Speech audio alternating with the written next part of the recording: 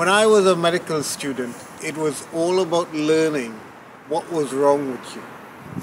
Not how well you were, but where did it hurt? And we looked at very, very specific things. So this is wrong with your hand, this is wrong with your knee, and we looked at it in terms of dysfunction. Wellness, on the other hand, looks at how well you are. What is your health? And there's a big distinction between disease and wellness. The absence of disease doesn't mean that you are well. There's a spectrum of wellness that is from where you are at this point to where you could be. When you think of wellness, you don't necessarily need to think of people who go to the gym, people who are slim, people who are fit. All of these stereotypes have very, very little to do with wellness. Wellness starts wherever you are. Wellness matters because you matter. And in the 21st century, wellness takes on very, very different meanings. The reason that wellness takes on different meanings is we have now got the ability to show the evidence of what that word means. Previously, when people talked about wellness, you would think of some kind of strange, psychological, ephemeral feeling. But now, with the use of things like functional NMR, you can actually see blood flow in the brain. You can see areas in your brain that light up when you think in a particular way. When we look at things like heart rate variability, the ability that we have now to look at what is your heart rate doing in response to how you're breathing. We now have the ability to use things like continuous glucose monitors, which show a clear link between the stress you're feeling and your glucose. Those elements matter, and those elements are saying that your mind is not separate from your body or your spirit, but they are all interconnected. So we're moving away from a dualistic way of thinking about health. Take, for example, the idea that movement matters. For a long time, we've thought comfort is what we need. So somebody comes to see you, they've been sitting on a train, they've been sitting in a car, and very often you'd say, here, come in, sit down, have a drink, relax. You say, yeah, we want you to be comfortable. But the mere fact of increasing comfort in the world that we live in decreases our wellness.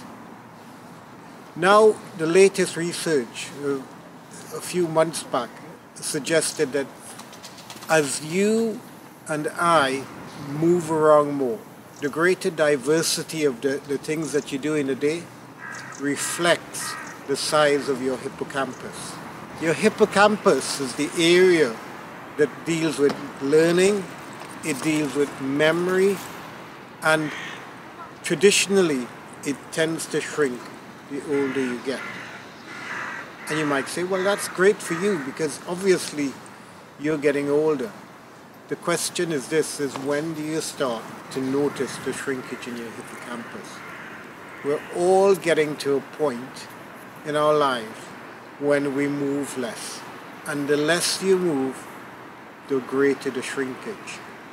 The greater the shrinkage, the less your memory tends to be, the higher your risk of things like Alzheimer's and dementia are. So at the end of the day, we say to people, movement is a key part of life. So in terms of lifestyle medicine, there are 6 pillars. One of which is nutrition, then it's your mental function.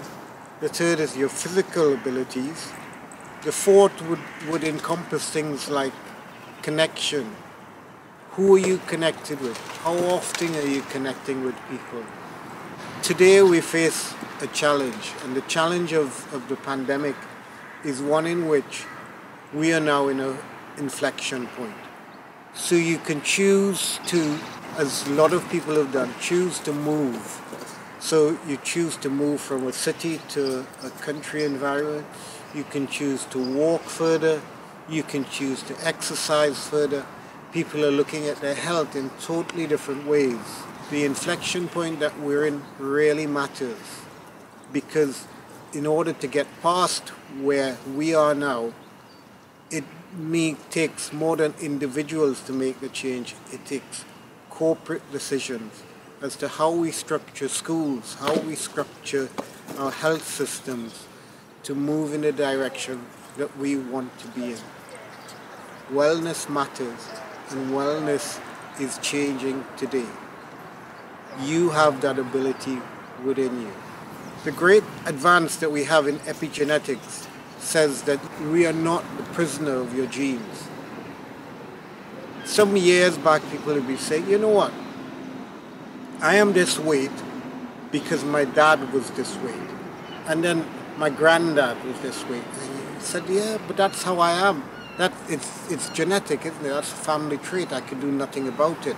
What they have found out since is that genetics only plays 20% of the impact on your health. The rest is determined by your environment and what the things are you can do within that environment that affect your genes. So the science of epigenetics says that your genes can be switched on or it can be switched off, it can be affected, and you have control of it. You and I have control of the things that we have control of, and by doing these things, we affect our wellness.